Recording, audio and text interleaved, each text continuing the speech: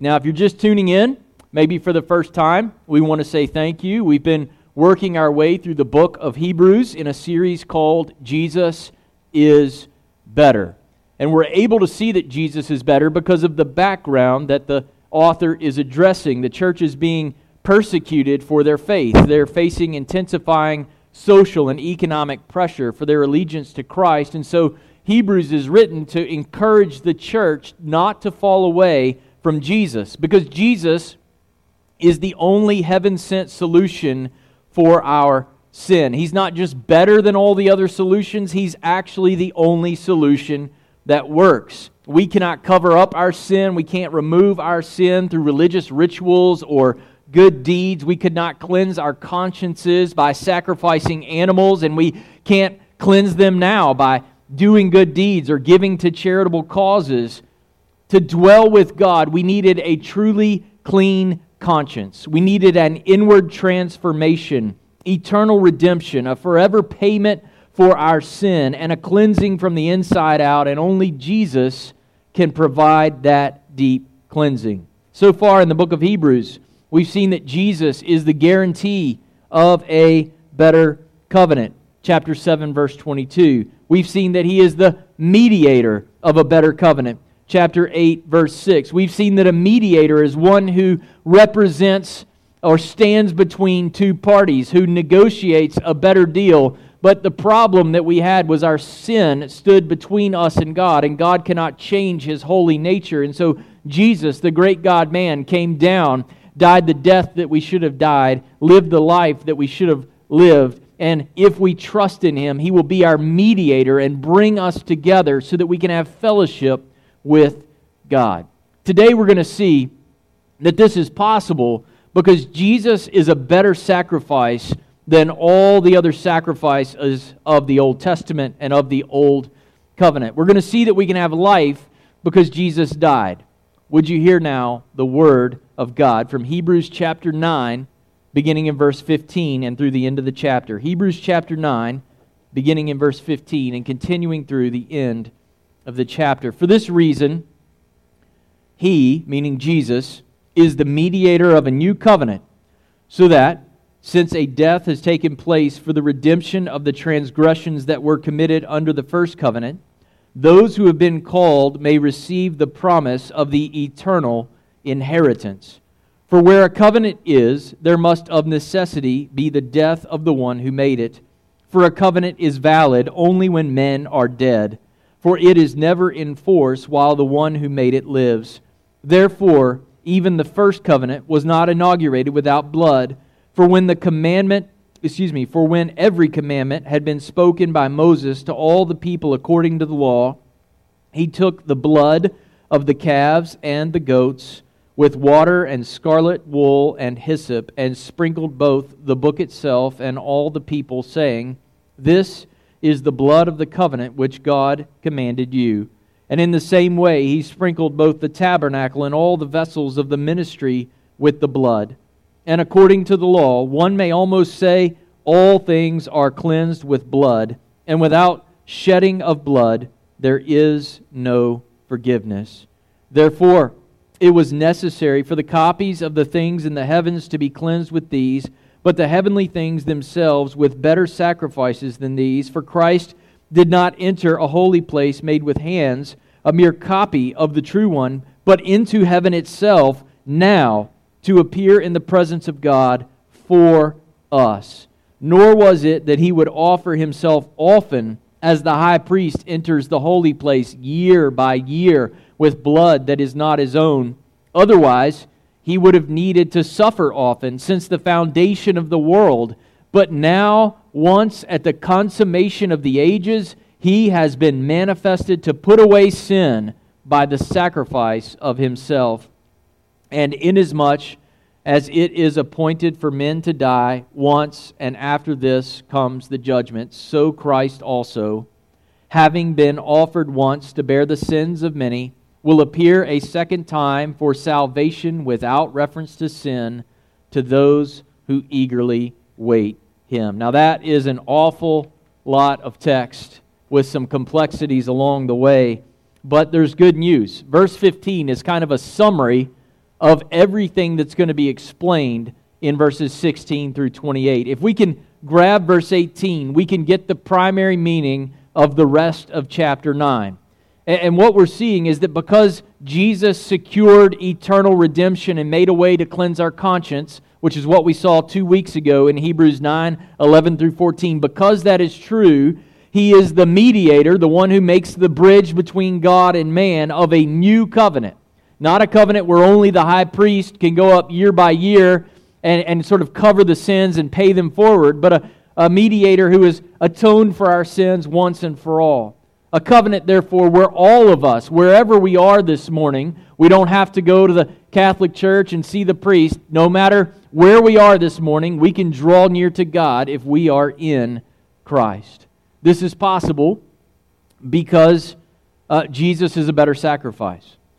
And what we see this morning, a sermon in the sentence, is this: by offering Himself as a sacrifice, Jesus pays the penalty of sin required by the Old Covenant, and secondly, Jesus secures the promised eternal inheritance, which we wait at His return.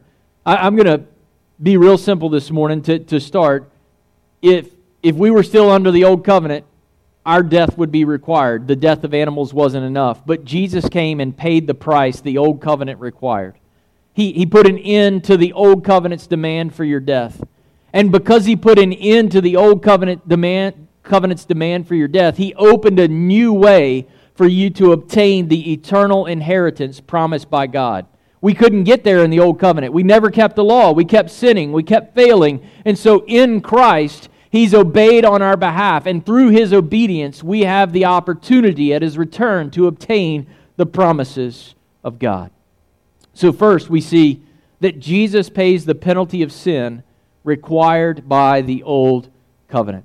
From the first sin, the sins of Adam and Eve, until today, the price demanded by sin has always been death. Jesus, or the Lord said to Adam and Eve, "When you eat of the tree of the knowledge of good and evil, you will surely die." Genesis 2:17. In verses 16 through 22, the author is writing about the relationship between the first covenant and the new covenant. Back in Exodus 24, the Israelites pledged to keep God's law, and they said, "All that the Lord has spoken, we will do, and we will be obedient." And Moses made some sacrifices and took the blood of the sacrifice bulls and sprinkled it on the people, representing the fact that their sin deserved death and separation from God's presence. But if they would now obey, they would receive blessing. We know how that went for them. They didn't obey very long. The sacrifice of animals and the sprinkling of blood at this initiation of the first covenant was representative of the fact that the people should have died, but God was making a way for them not to die so that they could still be God's people. But as we've seen again and again and again in the book of Hebrews, animal sacrifices were insufficient to pay for human sin.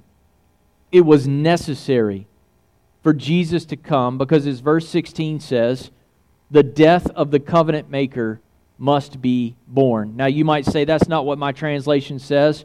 The Greek word there is literally must be born. The one who is making a covenant with God, their sin somehow must be borne away, taken away, carried by someone other than the covenant maker, so that the covenant maker themselves are not consumed. Then verse 17 adds this quite graphically: covenants are not operative unless there are corpses. O'Brien summarizes it this way: under the first covenant, the covenant maker and the corpses refer to the people of Israel. Having broken the covenant, they must now experience the curse of death. The animals, therefore, die in the place of the corpses that there should have been. What Israel deserved under the first covenant was death, not blessing, because they did not obey. And praise God, Jesus came to die to remove the penalty of death that we deserved. Verses 18 through 22 remind us the Old Covenant was inaugurated, it was initiated with a whole bunch of blood. In Leviticus 17:11, we learn that the life is in the blood. And so the shedding of the blood and the sprinkling of the blood on these instruments in the tabernacle was a vivid reminder of Israel's sin and the death that it deserved. One author summarizes the author summarizes his argument in verse 22 with these words. One could almost say, all things are cleansed with blood. It's really difficult to overstate the importance of blood in the Old Covenant. Sacrificial blood was required for access into the holy places of the tabernacle. We saw that back in verse 7. It was the basis of the beginning of the first covenant. We see that in verse 18. It was used to consecrate the people of God. We see that in verse 19. It was used to cleanse the instruments used in approaching God's presence. We see that in verse 21. And it was used to cleanse many different things under the law. Verse 22. And all of this blood that is described in the first section of this passage is intended to show us that without the shedding of blood, verse 22, without the shedding of blood, there is no forgiveness. Now, forgiveness means the release from sin's great penalty and our great enemy, death itself. Now, you might be thinking, what about the people who didn't have the old covenant? What about the people who didn't know about God's law? Paul answers this question in Romans chapter 2. All who sin without the law will also perish without the law. For when the Gentiles who do not have the law do instinctively the things of the law, these not having the law are a law unto themselves. Romans chapter 2, verses 12 and 14. You see, Adam didn't have the Mosaic covenant. Adam and Eve didn't have that covenant, and yet they knew that if they violated God's law, that sin would bring death. In other words, even people who don't have the Old Testament, they still have consciences that they do not obey. The Jews did not keep God's law. Gentiles violated the law of conscience. So God's verdict, according to Romans 3, is that Jew and Gentile and all of humanity, if they don't trust in Christ, are guilty and fall short of the glory of God. Indeed, those who trust in Christ are guilty as well. Jesus died not for his guilt, but for ours. And praise God, he took it upon himself so that death, as we just sang, could be arrested and our life could begin. Jesus came to offer himself as the better and final sacrifice, to pay in full the forever price of death that we deserved. The death of animals could not solve our sin problem, but it could signal that someone greater was on the way, and that someone greater has come. His name is Jesus. His blood pays in full the price of our redemption. In 1 Peter chapter 2, verse 24, Peter explains it this way: Jesus himself bore our sins on the cross so that we might die to sin and live to righteousness, for by his wounds we are healed. Because Jesus died, death is dead for all who will trust in him. As Paul says, death is swallowed up in victory. Oh, death, where is your victory? Death, where is your sting? And because Jesus not only died for us, but was raised, we can also have an eternal inheritance. It's not only that we deserve to die, and Christ took our death, but he was raised on the third day according to the Scriptures, which means he's coming again, not to be sacrificed again, not to deal with our sin, but to give us the eternal inheritance that he has promised to his people. We see that in verses 23 through 28. The death of Jesus counts in the place of all who flee their sin and trust in him. Those who, as verse 15 says, are called by God. Those who've been called. Jesus secures the promised eternal inheritance, which we await at his return for those who have been called by God. The word calling, do you see it there in verse 15? The word called refers to God's powerful, miraculous, life-changing call in the lives of those who trust in Christ. The word calling, at the root word there, is the word call out, or ekklesia. It's the word from which we get the word church. The church are those who are called out by God into salvation through Jesus Christ. Those who have been saved, wherever you are this morning, however you're watching, however you're tuning in today, if you've been called by God, you've been called out of death and into life through the death and resurrection life of Jesus Christ. You've been called out of worldliness. You've been called out of a pattern of self-worship and sin. You've been called out of worry and worldliness and into a life of worshiping Christ and denying yourself. Those who belong to Jesus are, as Paul says, called into the fellowship of God's Son, Jesus Christ our Lord. 1 Corinthians 1:9. The book of Hebrews is all about fellowship. It's all about the miracle that you can have fellowship with God. You can commune with God. You can know God. You can belong to God. You can know what it is to have a right standing with God. And I want to use 3 words to sort of summarize the progression that we're seeing here in Hebrews chapter 9. Jesus died so that we might die to ourselves and live to God. And because He has died and canceled our sin and cleansed our conscience, we can now abide with Him now. Verse 24 says, this is not a reality that we're waiting on. He has now been crucified. He has now been raised so that we can know God now. He is in the heavenly places for us right now. So Christ died so that we might die to self, so that we might abide with God in the here and now. And then verse 28 shows us, and as we abide in Him, we wait with confidence, knowing He is bringing the fullness of the promised eternity that awaits when Christ returns. In verses 23 through 28, the author's main point is this: the perfect sacrifice of Jesus is enough. It is enough for you to rest in Christ and eagerly await His return. Is Jesus enough for you right now? As we're quarantined and social distancing and trying to get to Kroger and avoid everyone else at Kroger, as you're trying to make sense of a new normal, have you found that communion with God through the sacrifice and life that Christ gives is enough? Hebrews is urging us, do not run back to the old covenant. Don't run back to any other system of trying to cover up your sin or ignore your sin or cleanse your sin. We have had every opportunity to obey God in our own power, and we fail over and over and over again. But Christ did not fail. Why would you go to any other place other than Jesus, who conquers death and secures God's everlasting promises by starting a new covenant in His blood? He did not just end the demands of death of the old covenant. He started a brand new way for you to know God through His blood. Not the blood of animals, not your blood, but in His blood, He ripped open the veil and opened access by which you can commune with God. And because Jesus never failed, because He was perfect, He was able at the time of His resurrection and through His ascension to enter, look at verse 24, not a holy place made with hands. He's not in some tent in the wilderness. He is seated in the heavens.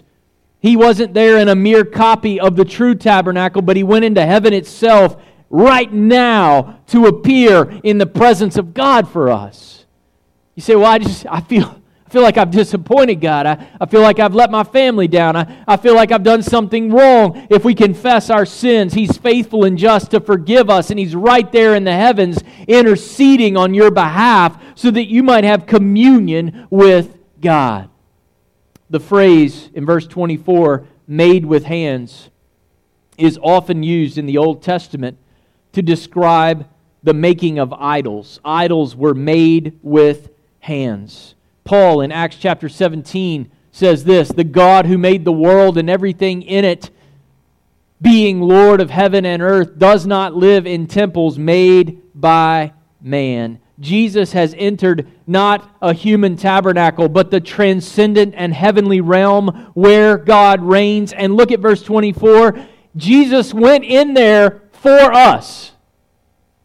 He went in there for the people of God. I want to say something. It's so weird, people not being here, but I know you're hearing me out there. I want to say something to you that's important. There are some theologians who want to draw a distinction between the work of Jesus. Well, Jesus went to the cross in obedience to the Father. He went to the cross because He loved the Father, and His motivation in obeying all the way to the cross was because of His love for the Father. And that is absolutely right. And that is His ultimate motivation. But sometimes people say that as though Jesus really didn't care about the people that He was saving. And that's a bunch of baloney, because the Bible says that He was crucified, buried, and raised, and now ascended and seated at the right hand of the Father right now. Why? For us. He is there for you. He's there so that you can commune with God, so that you can know the love of God, so that the Holy Spirit who changed you from the inside out can keep on applying the cross work of Christ to your life to cancel the death that you deserved and give you life everlasting in the presence of God right now. He's there for us. I didn't say it. Hebrews said it. It's in verse 24. There you go. When verse 23 speaks of cleansing the heavens, the point is that one must be clean to dwell with God and in order to know His presence. The verse does not mean that the heavens needed to be cleansed. It doesn't mean that there was something unholy or unclean about the presence of God. What it means is we had to be clean. For us to bring our uncleanness into God, something had to transpire. For us to know God's holy and heavenly presence, Jesus had to make a way for us to dwell with the all-powerful, almighty, eternal, and holy, clean, and pure God. And the blood of animals couldn't do it, but the blood of Jesus did and still does. Indeed, the primary goal of the New Testament is not so much to get you out of the world and into heaven, as it is to get heaven into your hearts in the here and now. Because of the priestly ministry of Jesus in the heavens, you can have communion with God right now. That's the message of verses 25 and 26. Jesus grants those who've been called out of darkness and into His light ongoing access to God, which is possible because Jesus did not offer someone else's blood, but His own blood.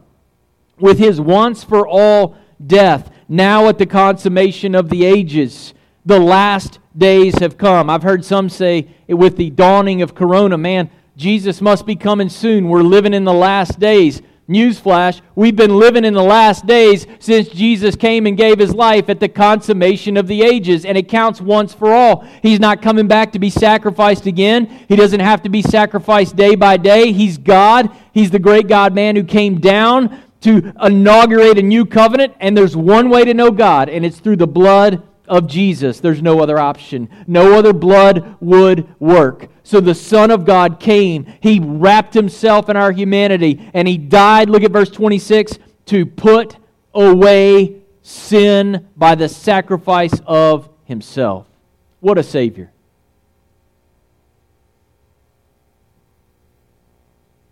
Jesus sacrificed Himself so that the death we deserved would be canceled, and we could have access to commune with God and a hope and an assurance that the everlasting life and the eternal inheritance that we look forward to is on the way. Corona, a car wreck, cancer, any one of those might take our lives. But they cannot kill us if we're in Christ. The confidence of the one who lives in this world, if they are in Christ, is that death is dead. It's destroyed through the blood of Jesus. And because our penalty of death is destroyed by Christ's death, we now await a glorious eternity with Him, because Christ has been raised in victory over death once for all. And if that's true, church, I want to encourage you, because many of you are on social media right now more than ever. I want to encourage you to tune out the people who are all negative Nancy all the time.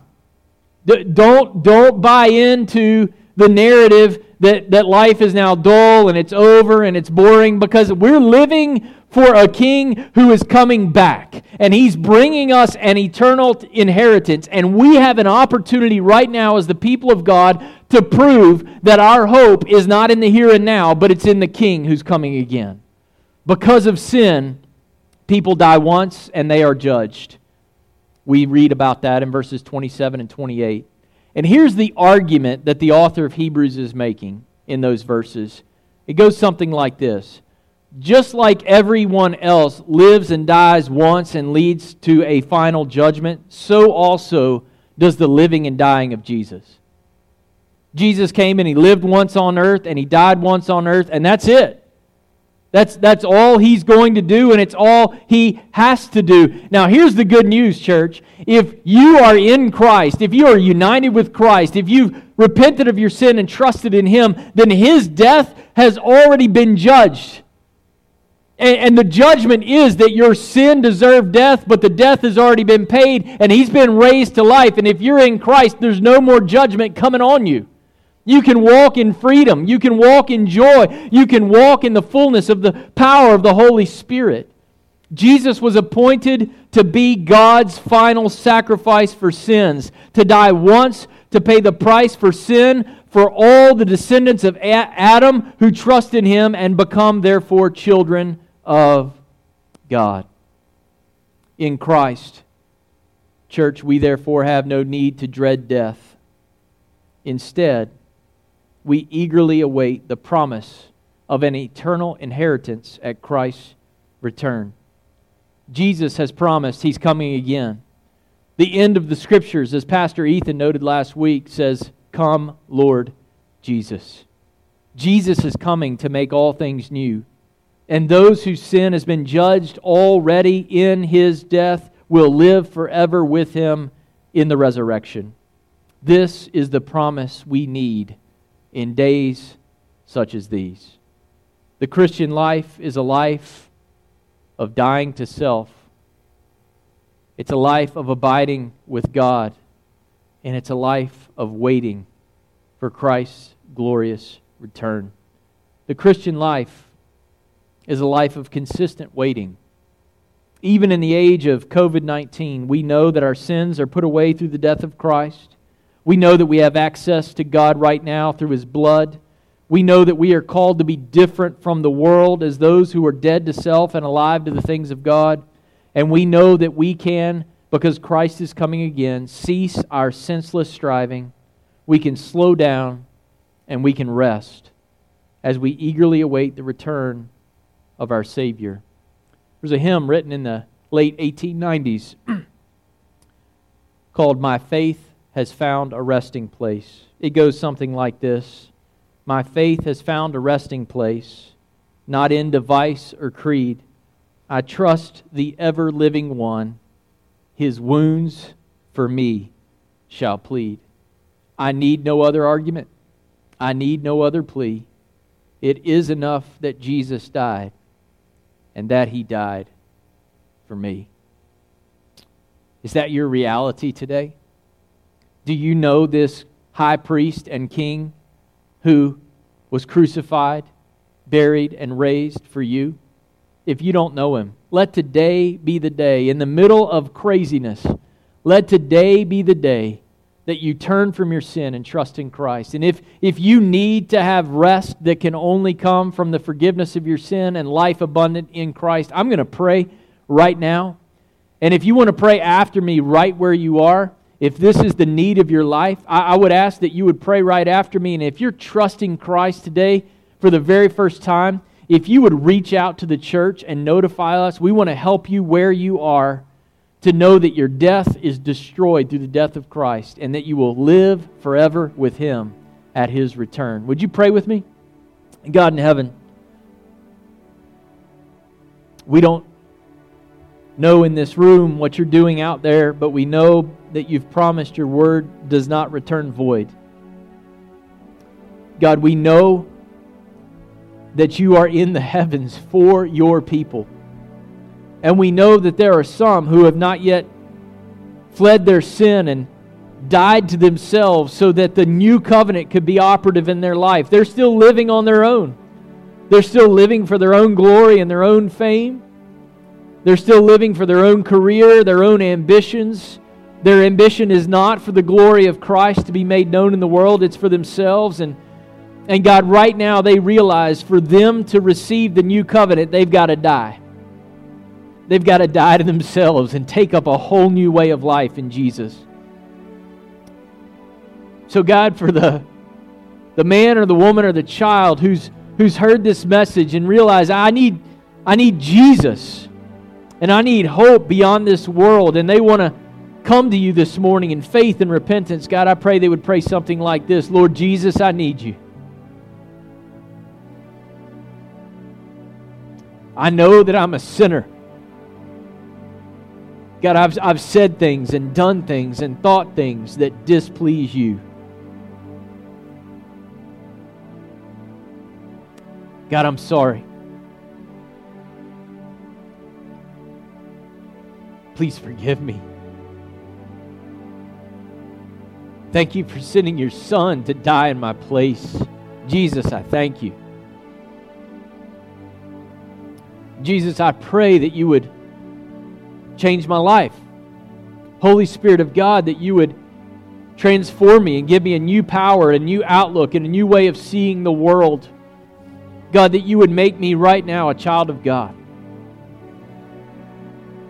And that you would cause me daily to not live for myself, but to live for Jesus, and to help me to know more and more how to do that. Help me to find a local church that's going to help me in these things. Jesus, thank you for dying for me. I look forward to being with you in the new heavens and the new earth. Thank you for being in the heavens right now, pleading my case. We give you praise for who you are and for the hope that we have through the blood of Jesus. Amen.